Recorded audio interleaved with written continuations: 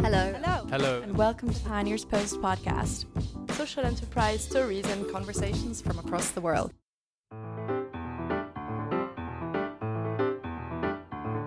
There are lots of ways one might define a good leader, and many figures one could readily select as examples. But at Pioneers Post, we're interested in a specific kind of leader. We're looking for those leaders who are both trying to make a difference and doing business differently. These are the leaders treading that fine line between money and mission for the benefit of people and planet. So, welcome to the Good Leaders podcast with me, Tim West, founding editor of pioneerspost.com.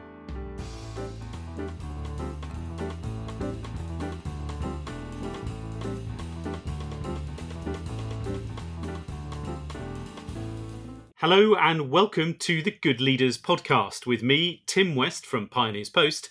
And this episode, my guest is Katie Buckingham from Altruist Enterprises. Katie, hello. Hi. Hi, good to have you here. So look, let's jump straight into an explanation from you about what Altruist Enterprises is all about. What does it do? Where are you based? What's your role there? So Altruist Enterprises is a specialist provider of mental health and wellbeing training, consultancy and support to businesses and schools across the UK. We're based in Birmingham. I personally live in Solihull and lived here most of my life. And but we, as I say, work across the UK. Brilliant. And so what's your business model then? How do you make money? And how, as a social enterprise, do you also make impact? How does it all work? Yeah, of course. So essentially we sell training courses. So we go into businesses and we try to provide a tiered approach whereby we work with senior leaders and managers to train them on how to build, I suppose, a long-lasting wellbeing culture within their organisations. Mm-hmm. And then train the management team, first of all, to look at how they can manage their own mental health, but then how can they spot the signs and provide that appropriate support to team members. Okay. And then following that, we work with employees to look at how we can build resilience, and particularly in this world where a lot of us are working hybrid now, how do we maintain that work-life balance and support our own well-being? So essentially, we sell the training courses. In terms of schools, it's very similar. So we provide training to, again, senior leaders, but that's actually funded through a Department for Education grant. So we were one of the first DFE assured providers of senior mental health lead training, which is a government initiative taking place from 2021 through to 2025. And then I'm sure you'll ask me a bit later about how we plan to grow the business, and that's something else that we hope to sell, so to speak. So kind of transitioning our business model at the moment. Yeah, quite often social enterprises start off with an opportunity maybe brought about by a government grant or something like that, and then try and put a business model around it. So I guess you're going through that process at the moment, aren't you? Because obviously the grants won't be around forever.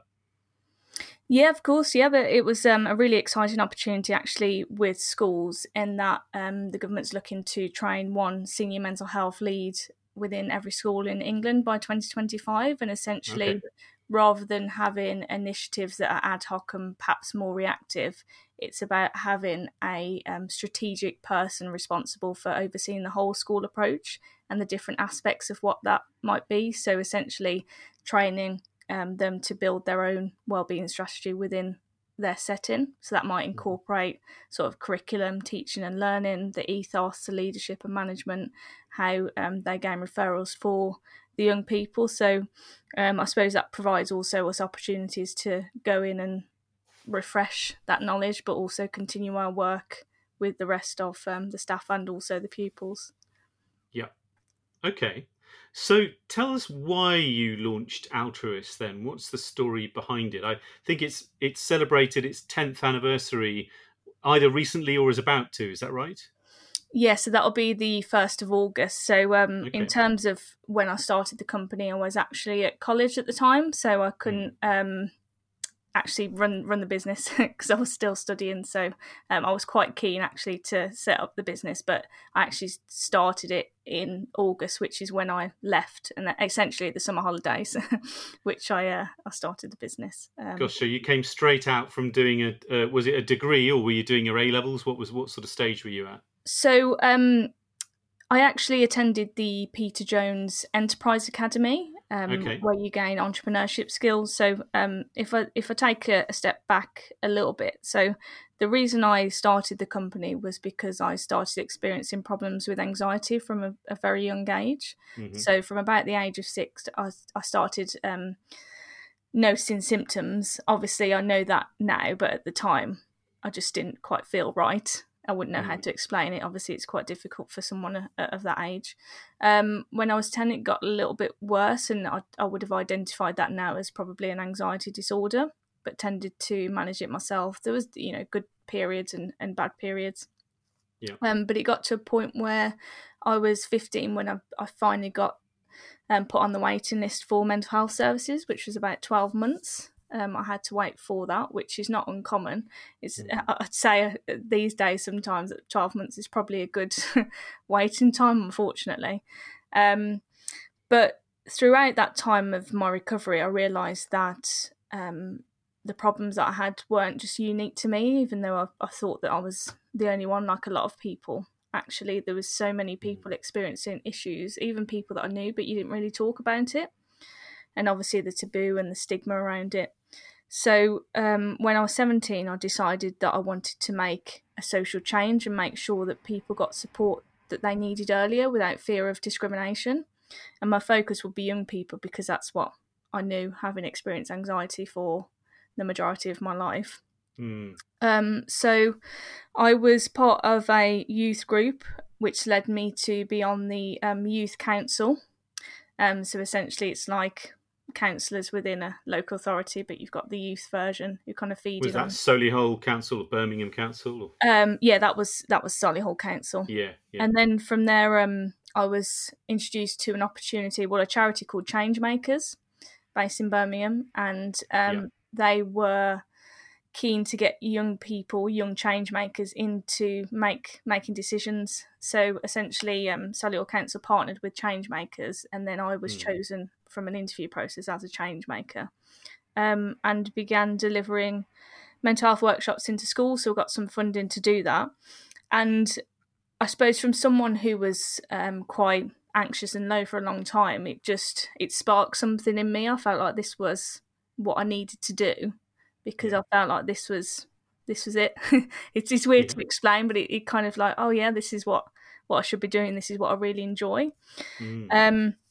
But because I started it off as a voluntary type thing, obviously we got funding, but all the funding was going towards the resources and travel and all that sort of thing. I wanted to make it into a business, but didn't really know how to do that, and that's what led me to the Peter Jones Academy. So I did do my A-levels, and throughout that time doing my A-levels, I used to have stands in the cafeteria getting students walking past to talk about mental health. So I was probably that person. I know it's her again.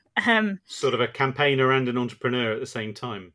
Yeah. Oh, I started off as a campaigner. I'd still describe myself as a campaigner. That's right. Yeah, campaigner for change, definitely. But I think enterprise comes in when you've got to actually make a living, doesn't it? So, so from there, I went on to the Peter Jones Academy. I actually started a pet product business when I was there because I realised, having done mental health for a few years, that I didn't want to be seen as a mental health person. I just thought in order to be a proper entrepreneur, you have to have different things you're involved with, because I'd seen these people, so-called entrepreneurs, with like 5 different businesses. So I set up a pet product business and it failed, but I actually learned a lot from it. But one of the biggest things I realised was that it wasn't me. It didn't feel the same. Right. So your heart wasn't behind it so much. No, and if it was like helping sick pets, that might have been something. But I feel like any business or enterprise I have to run has to have a social purpose to it, because it doesn't doesn't do it for me. And so what was it? Was this pet food or pet toys or a mixture of things? Or so it was puppy starter packs for small breeds. So essentially, Okay. if you get in a new dog and you don't know what to get for them, essentially from the breeder, for example, or from the shop, you Right. can get everything that you need. So you had the when you answer take to it that. home. Yeah. Um, And you developed that with the Peter Jones Academy. And at this point, we were just, for those who don't know, Peter Jones is one of the very famous so-called dragons from BBC TV's Dragon's Den. So, and therefore a supporter of lots of entrepreneurs and entrepreneurial businesses in the UK, and a very successful entrepreneur himself. But how does his academy work then? How does that set up? So you do gain a qualification, which is actually a BTEC qualification. One Yeah. of my passions alongside mental health is really raising awareness of vocational education and different routes to work, rather than just the academic, go to college, do your A-levels, go to university, because that's not for everyone. But the way that it works is that it's normally associated with local colleges. And then the program, which is a year, is run by the Peter Jones Foundation, which Right. is a charity run by Peter Jones. I've been fortunate to have lots of support over the years. School for Social Entrepreneurs, for example, Okay. NatWest Accelerator. I've been part of quite a few. If you've seen my LinkedIn profile, Yeah. I've kind of been on everyone going. I think someone made a joke not long ago, like Jay from The Inbetweeners, where it's like, Yep. completed it, mate. It's like School for Social Entrepreneurs, completed it, mate. NatWest Accelerator. Yeah, so if there are any I've not done, then I'll be open to find out about them. I think it's because I do love learning, but also I like the environment that they create, because it's okay to fail in those environments. Yeah. I feel like in a lot of settings, and particularly when I was at school, I don't know other people's experiences, but getting things wrong was really bad. Yeah. And getting things disastrously wrong was even worse. Yeah. But I always feel like if you get it wrong, actually that's part of the journey, and everyone supports you, and someone else has probably done that before or 10 times worse. So it just means failure is never an end point, whereas I always felt that it was. But now it's like, well, if I get things wrong, I'm quite happy sometimes that I've got it wrong, because part of me knew that it wasn't quite right. And now that I know, I can move on. Does that make sense? Yeah. And it sounds like you've been quite clever in and quite different from a few social entrepreneurs that I know, who tend to maybe be a little bit more on their lonesome, trying to get things done and taking everything on themselves. It sounds as though you have, where you can, you've joined accelerators, you've got mentors, you've got people to sort of help you along the way, which I think is quite unusual, but can be very, very helpful, obviously. Yeah, I think so. I think for me though, and is that it can go too far the other way sometimes. In that, what I've found is that sometimes, because I don't necessarily have a reference point in terms of a workplace. So obviously, I started my first social enterprise, so to speak, when I was 17, and then I started Altruist when I was 19. I've not actually worked in a workplace, so I don't know how a big business runs or what the processes are. So my reference point is basically based on people that I speak to. But when you don't see things through your own eyes, it's hard to have that perception, isn't it? You're basing things on other people's perspectives of a certain situation. So what I've found sometimes is that when I've looked to make a decision or grow the business in a certain way, I will canvass the views of so-called experts, because I always used to think perhaps it's a marketing query or a marketing decision. Someone with 25 years experience in marketing, I might have in the past gone with what they think over what I think for my business, because obviously they know more than me. Whereas actually what I found is that what I feel and what I think I should go with is normally right. Yes. As opposed to someone who because although they've got that experience, they don't know my business like I do. Sure. And that's taken a lot of sort of growth for me to be more confident and assertive in decision making. And I think it does come from not having a reference point necessarily, or, so. And has that been a barrier in terms of the support and winning business and contracts and investment and that type of thing? Because sometimes people can look at you and I'm sure admire the journey that you've been on as a sort of fully self-made entrepreneur since you left college. On the other hand, as you say, some people might not be so keen to invest in you, for example, if you haven't had experience elsewhere, because all you have is your own businesses. Yeah, no, I understand that. I think there are some people along the way, and there will always be, whatever you do, people that don't take you seriously or don't support what you're doing for whatever reason. It might be internal, might be to do with what's going on in their lives, who knows. But I think that's why it's so important to surround yourself with the right people who really understand and who lift you up, which is why I like to get involved in these sorts of networks, particularly like the School for Social Entrepreneurs, the Cambridge Social Innovation Prize, which I was fortunate enough winning last year. But also I think it makes you more flexible and agile, maybe. What I really like about taking on interns from university or college to work for Altruist is just how flexible they are and how you can sort of mould their brain, so to speak, and listen to their ideas, which comes from a place of, without having that fixed mindset. I think you can become a bit institutionalised, can't you? If you've worked particularly for the same sector or the same business for so long, you kind of have this mindset of this is the way it's done and you can't challenge it. I think that's a trait of social entrepreneurs anyway, isn't it? To sort of not to accept that the world works in certain ways and to actually challenge and say, well, hang on a minute, I don't believe in the status quo and I think it could work in this way. Yeah, no, exactly. So let's get back to your. You were telling me about the pet food business and the fact that failed, and that was good because you learnt lots from that. You were 19 when you launched Altruist, and that was partly sort of inspired by your own experiences with mental health. But how did you then launch and mould Altruist into a business? And what did all of that look like in year one in terms of, how you were doing? Were you able to pay yourself a salary and all that kind of thing? Yeah, of course. So I did sort of a Dragon's Den type pitch at the Peter Jones Academy and gained a little bit of seed investment to start the company through that. And when I was searching mental health training in businesses and schools, there wasn't much out there. But one thing that I did come across was something called mental health first aid. And I saw that it was originally developed in Australia, came over to the UK in 2011, I believe. So it was quite recent to when I started the company. But I saw that it had an accreditation around it and you could be an instructor.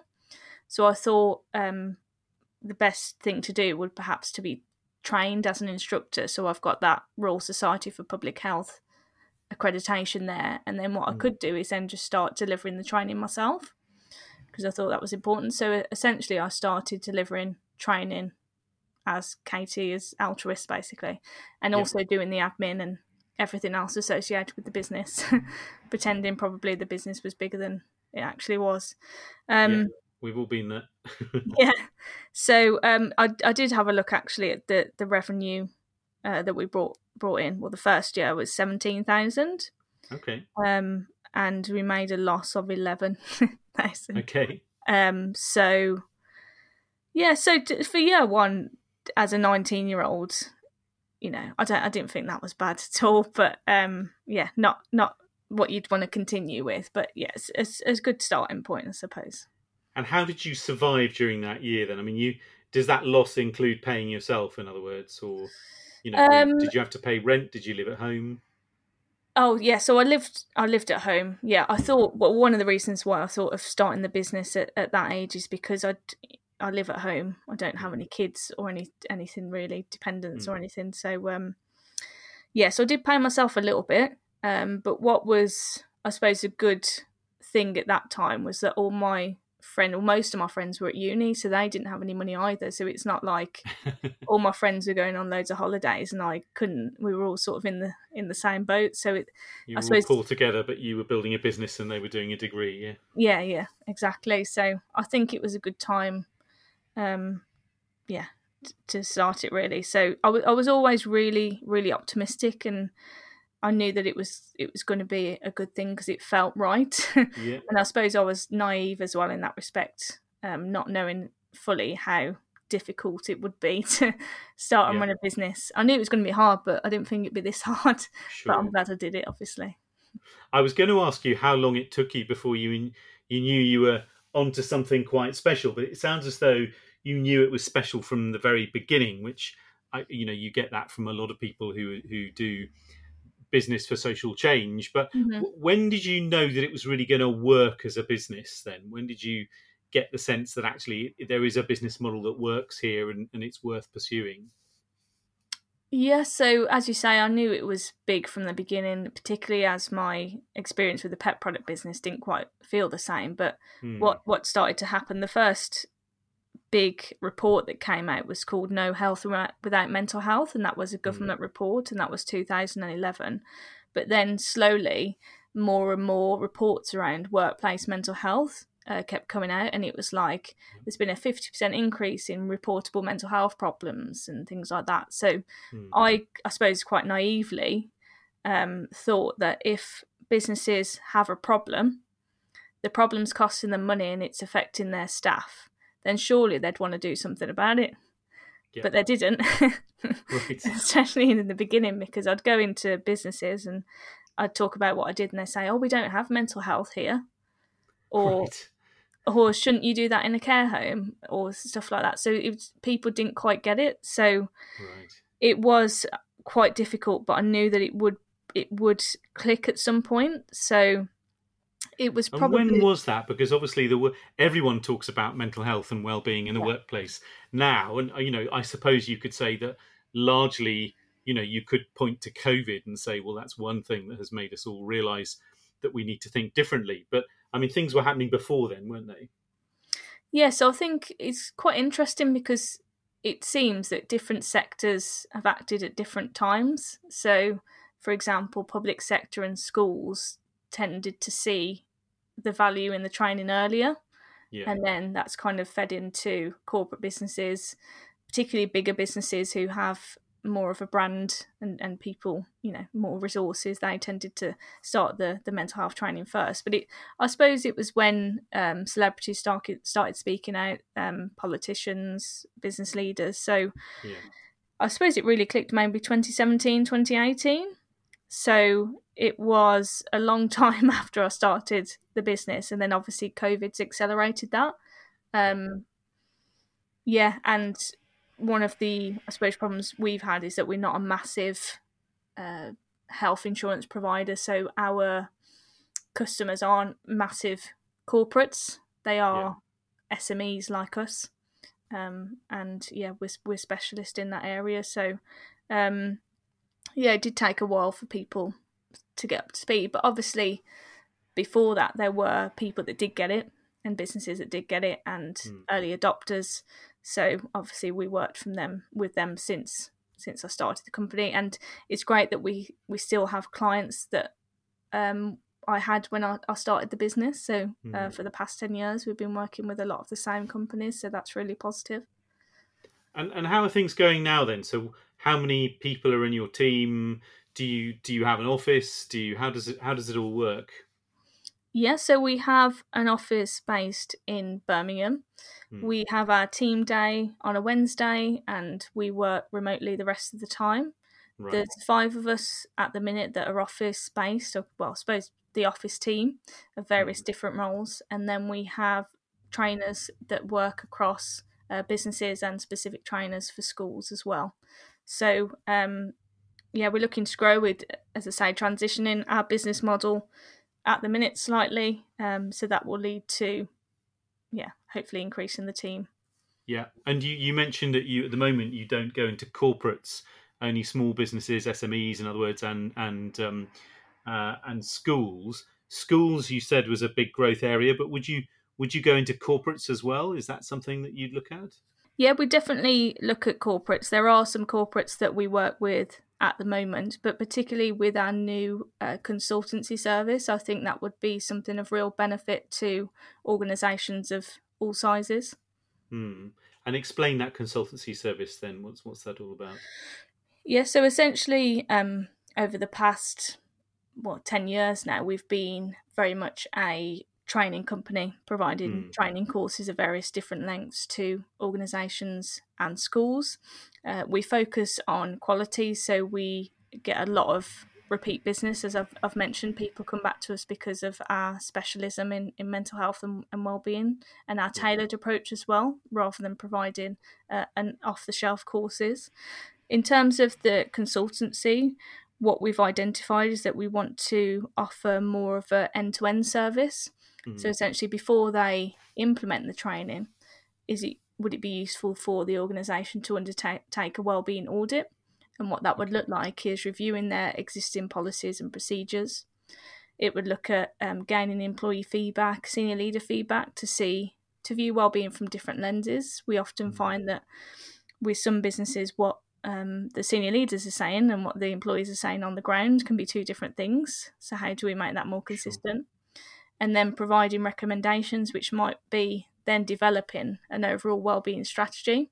And what that means is that the organisation is viewing wellbeing from scratch, really, and then implementing the training or any initiatives afterwards and really measuring the whole process to ensure that it's really embedded as opposed to something that's happening in a silo or something that's a bolt-on. So that's something that we're slowly transitioning to at the moment, and we've been successful in selling a few. Well, I won't call them consultancy products, but consultancy to a few of our clients. So Sort and of it's road not, testing your consultancy, basically. Yeah. of course, yeah, not to say we won't deliver training anymore. So if a client just wants the audit, that's fine. If the client just wants training, if the client wants a bit of consultancy and a bit of training, obviously it's all still available. We're not, stopping our training or anything like that. I was interested in what you said just now about sometimes leaders and managers have a different view on kind of what the state of their well-being of their team is, for example, compared to the team itself. Is your experience that there's often a big difference between what the managers think and what the staff thinks, or generally do the managers have good understanding of the sort of well-being status of their teams?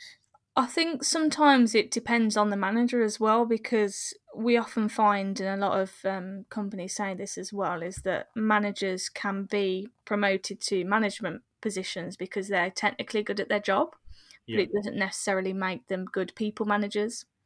Or it may be that they're so busy in what they're doing, they don't have time to really check in with their team.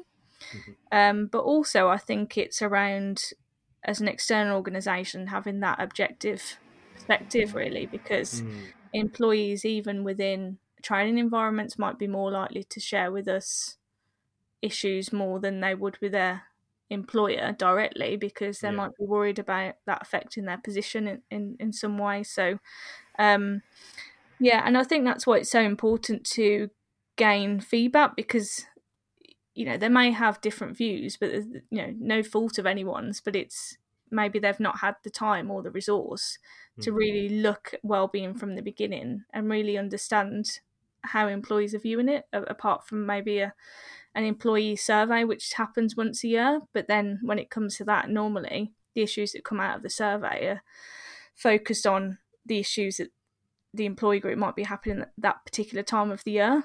So it's not really representative of the full year.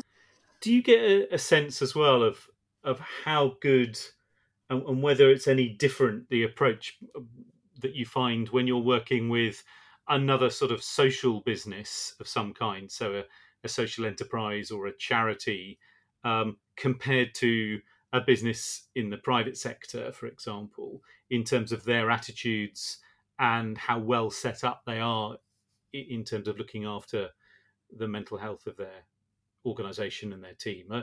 In other words, are charities and social enterprises just as good or better or worse than other organisations in your experience? I often find with charities and social businesses, because of the work they do, they work tirelessly to support the health and well-being of their service users and those that they support. Sometimes they often forget to take care of their own well-being. Yeah. I think sometimes it's a bit like maybe a chef that works all hours of the day at work, and then they come home but they don't want to cook dinner because they're tired of doing it. So Yeah. I think that can relate sometimes to those that support others, and I think those that are caring of nature don't tend to always be a little bit selfish to take care of themselves. So I think when it comes to those that are attracted to working in a social enterprise or charity, sometimes work needs to be done to allow them to take a step back, to stop, and think about themselves. If you're looking at the well-being from a strategic point of view, obviously what you want well-being to do is align with their vision, mission and values. So often vision, mission and values of social businesses and charities align with well-being, whereas corporates may not so much. I think though that there are some charities, there will be charities and social enterprises that do things really well, and there will be that some need improvement in terms of well-being, and the same for the private sector as well. Well, that's quite a lot about your organisation. I'm quite interested in you as a person and your experience now, and how your background has shaped your journey as a social entrepreneur. You've said a little bit about what it was like for you starting to experience what you now know as anxiety from the age of 9 or so. But tell us a bit more about you, your background, and what sort of home you came from. How what growing up was like. Yes, so I'm from very much a working class background, and went to comprehensive school. Had pretty normal upbringing, nothing really fancy. Went to holidays in the UK. Not had a family member that has started a business. A lot of people say, from what I've seen, that you're more likely to start a business if there's, like a parent starts a business, but actually that's not something I knew of. What did your parents do? So, Dad is a telecoms engineer. Mom is a personal assistant. So, yeah. And what do they think about their socially entrepreneurial daughter? They're really proud, and they're really proud of my brothers as well.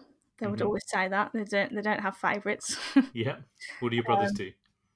So they both work in construction. One's a bid writer, the other is a project manager. Okay. Both successful in their own right as well. Very good. Successful family. Okay, so back to you as a leader then. You find yourself in this position of being a leader of a team. What's the biggest challenge, do you think, that you've had to face so far as a leader of an organisation, and how did you deal with that challenge? I think as a social enterprise leader, well, as I suppose a leader in any sort of business really, it got to the point where I suppose I tried to grow the organisation in various different ways, and what happens with a lot of businesses, I kind of kept going back to the same point.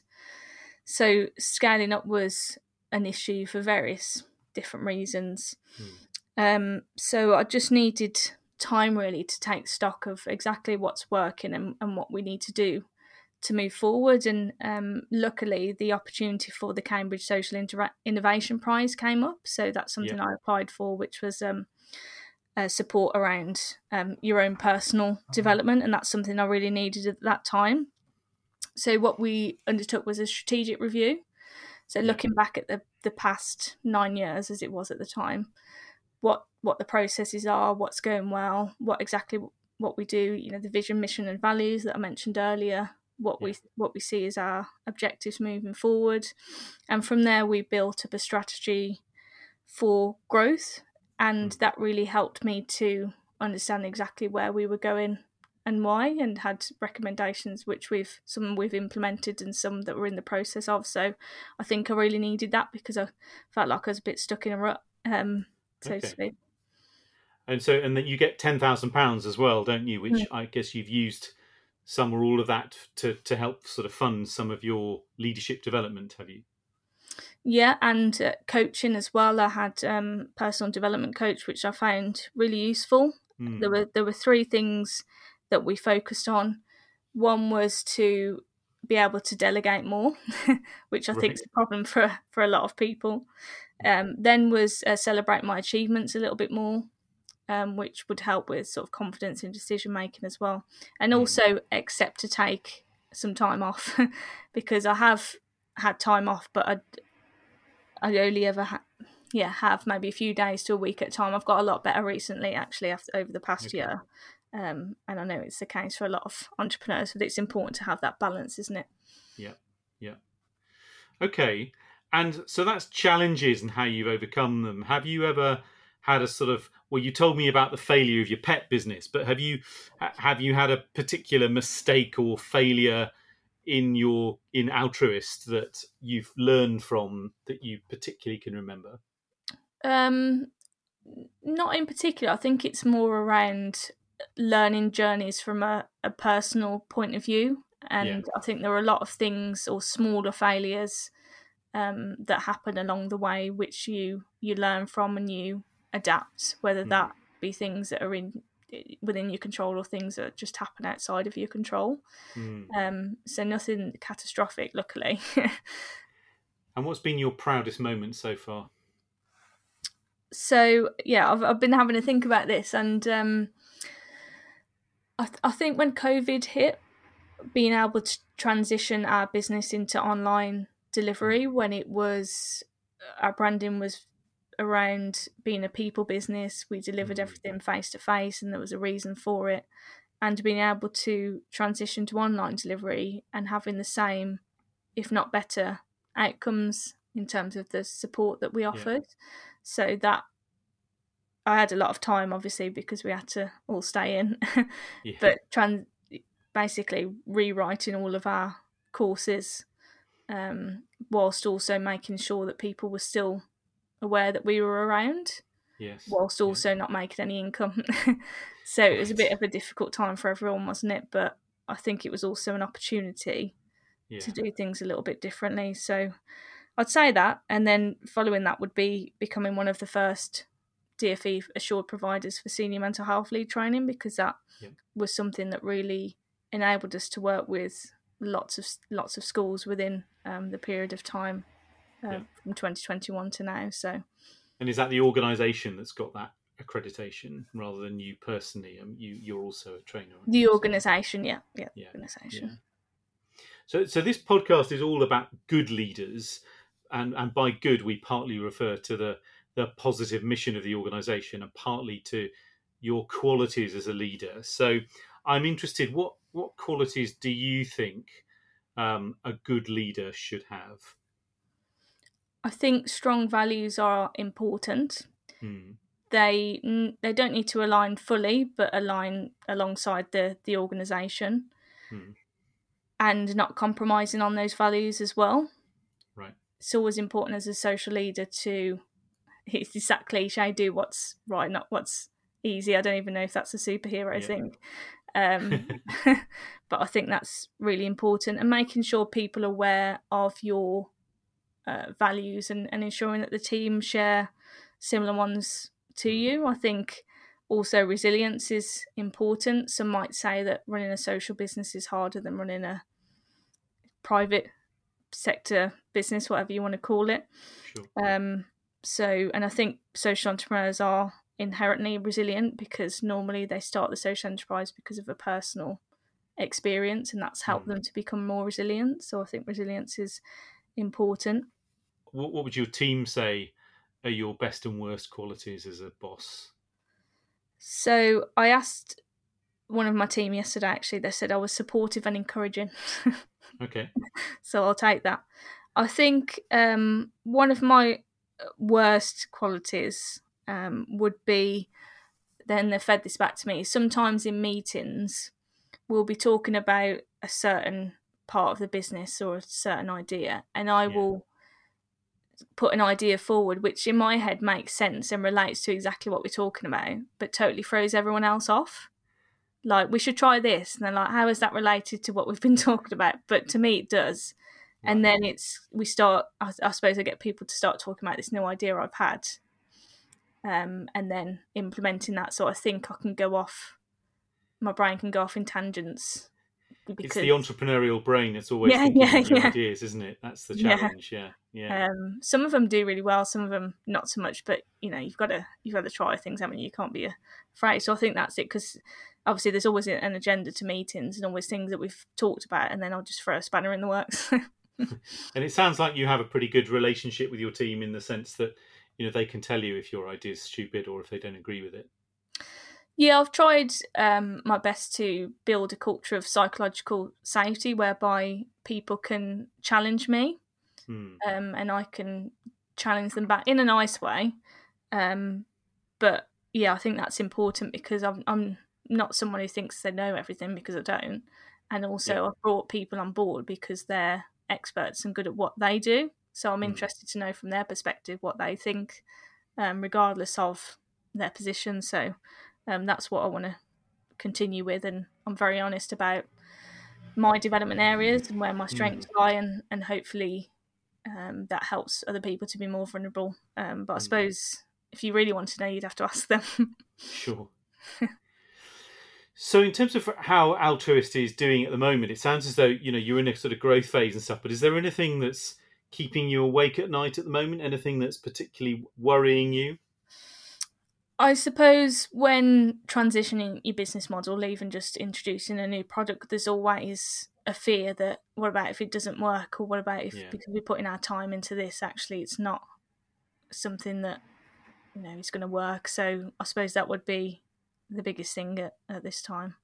And how about areas like problems like leadership burnout? You've said that you're guilty of doing too much and not letting yourself go on holiday and all that kind of stuff. How do you deal? Have you ever experienced real burnout, and how do you deal with that? Yeah, I've experienced burnout before, and it's not not necessarily a great thing to say as a mental health business, but it happens to everyone. I suppose I've become over the years, and particularly as a young person, quite self-aware. Right. Where my limits are, so I can get to the point where I think, actually, I've done a bit too much, I'm going to stop now. And I've been able to find more balance, so making sure that I have time for myself, time for my personal life as much as my business. And that's something. And what happens in your? Sorry to interrupt. What happens in your personal life when in terms of what you do away from the business, what you find time to do yourself that isn't the business, and how you keep yourself going when times are challenging? How does that work? It sounds as though you've got a very supportive family. Yeah, and supportive friends. So I do all the normal stuff. Spend time with friends. I've got a dog. Take him out for walks and spend time with him. He's called Rupert. And I love football, play football, and I love electronic music as well. Okay. So that's what I tend to do. Sometimes I'll have quiet days and do a little bit of mindfulness. Other days I'll just want to go to the gym and push myself to the limit. So it depends what sort of day I'm having. Okay. And what are your next big exciting plans on the horizon then for Altruist and for you yourself? So where do you want things to go for you and for the business over the next few years? So having fully transitioning into this strategic consultancy that still offers training, which will help to grow the business. But also what I'd like to do is set up an Altruist Foundation. So this is something that I've always had at the back of my mind, but it's never been the right time. Essentially, the Altruist Foundation is a charity which supports youth mental health. So those young people that are on the waiting list for CAMS or mental health services, there'd be a charity there that provides more proactive support. Quite similar to the youth group that I used to go to, which unfortunately stopped because of funding cuts to the youth service, but that's a whole different conversation. And supporting those young people to build self-confidence, build resiliency skills, and support themselves, teamwork, peer support, but also have sort of therapy options as well. So rather than being reactive, actually being as preventative as possible, and being able to connect with other people, perhaps being out in nature as well, which really helped me. So that will be mostly funded by, I'm going to call it the commercial business, which is Altruist currently, and the profits from that business, because I've seen a lot of charities doing really good work, or projects doing really good work, that have to maybe cut the amount of work that they're doing because of lack of funding, or have to stop altogether. So I want to make sure that I know exactly that it's getting all the funding that it needs. Not that it won't be, part subsidised then by other funds, but it's just so I know that it will continue and will have the impact that we want it to.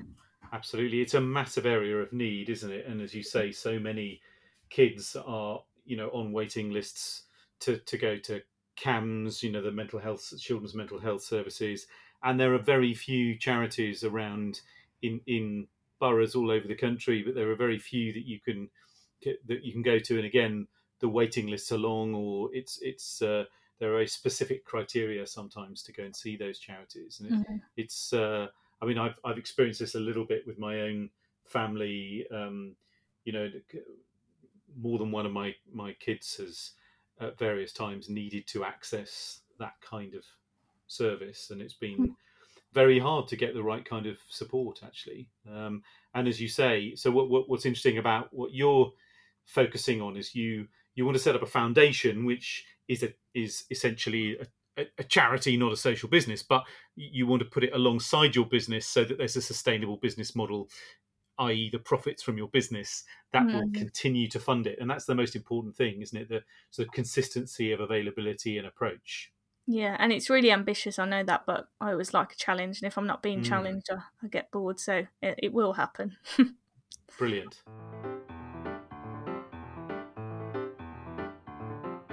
Just before we go, I've got a series of just quick fire questions that I like to ask people at the end of an interview, where I just ask you to choose between one thing and another. So if you're happy to do that, then I will fire some choices at you, and you can tell me what you think, and just choose one or the other, or there may be a particular thought you have about some of the choices. But anyway, I'll start away.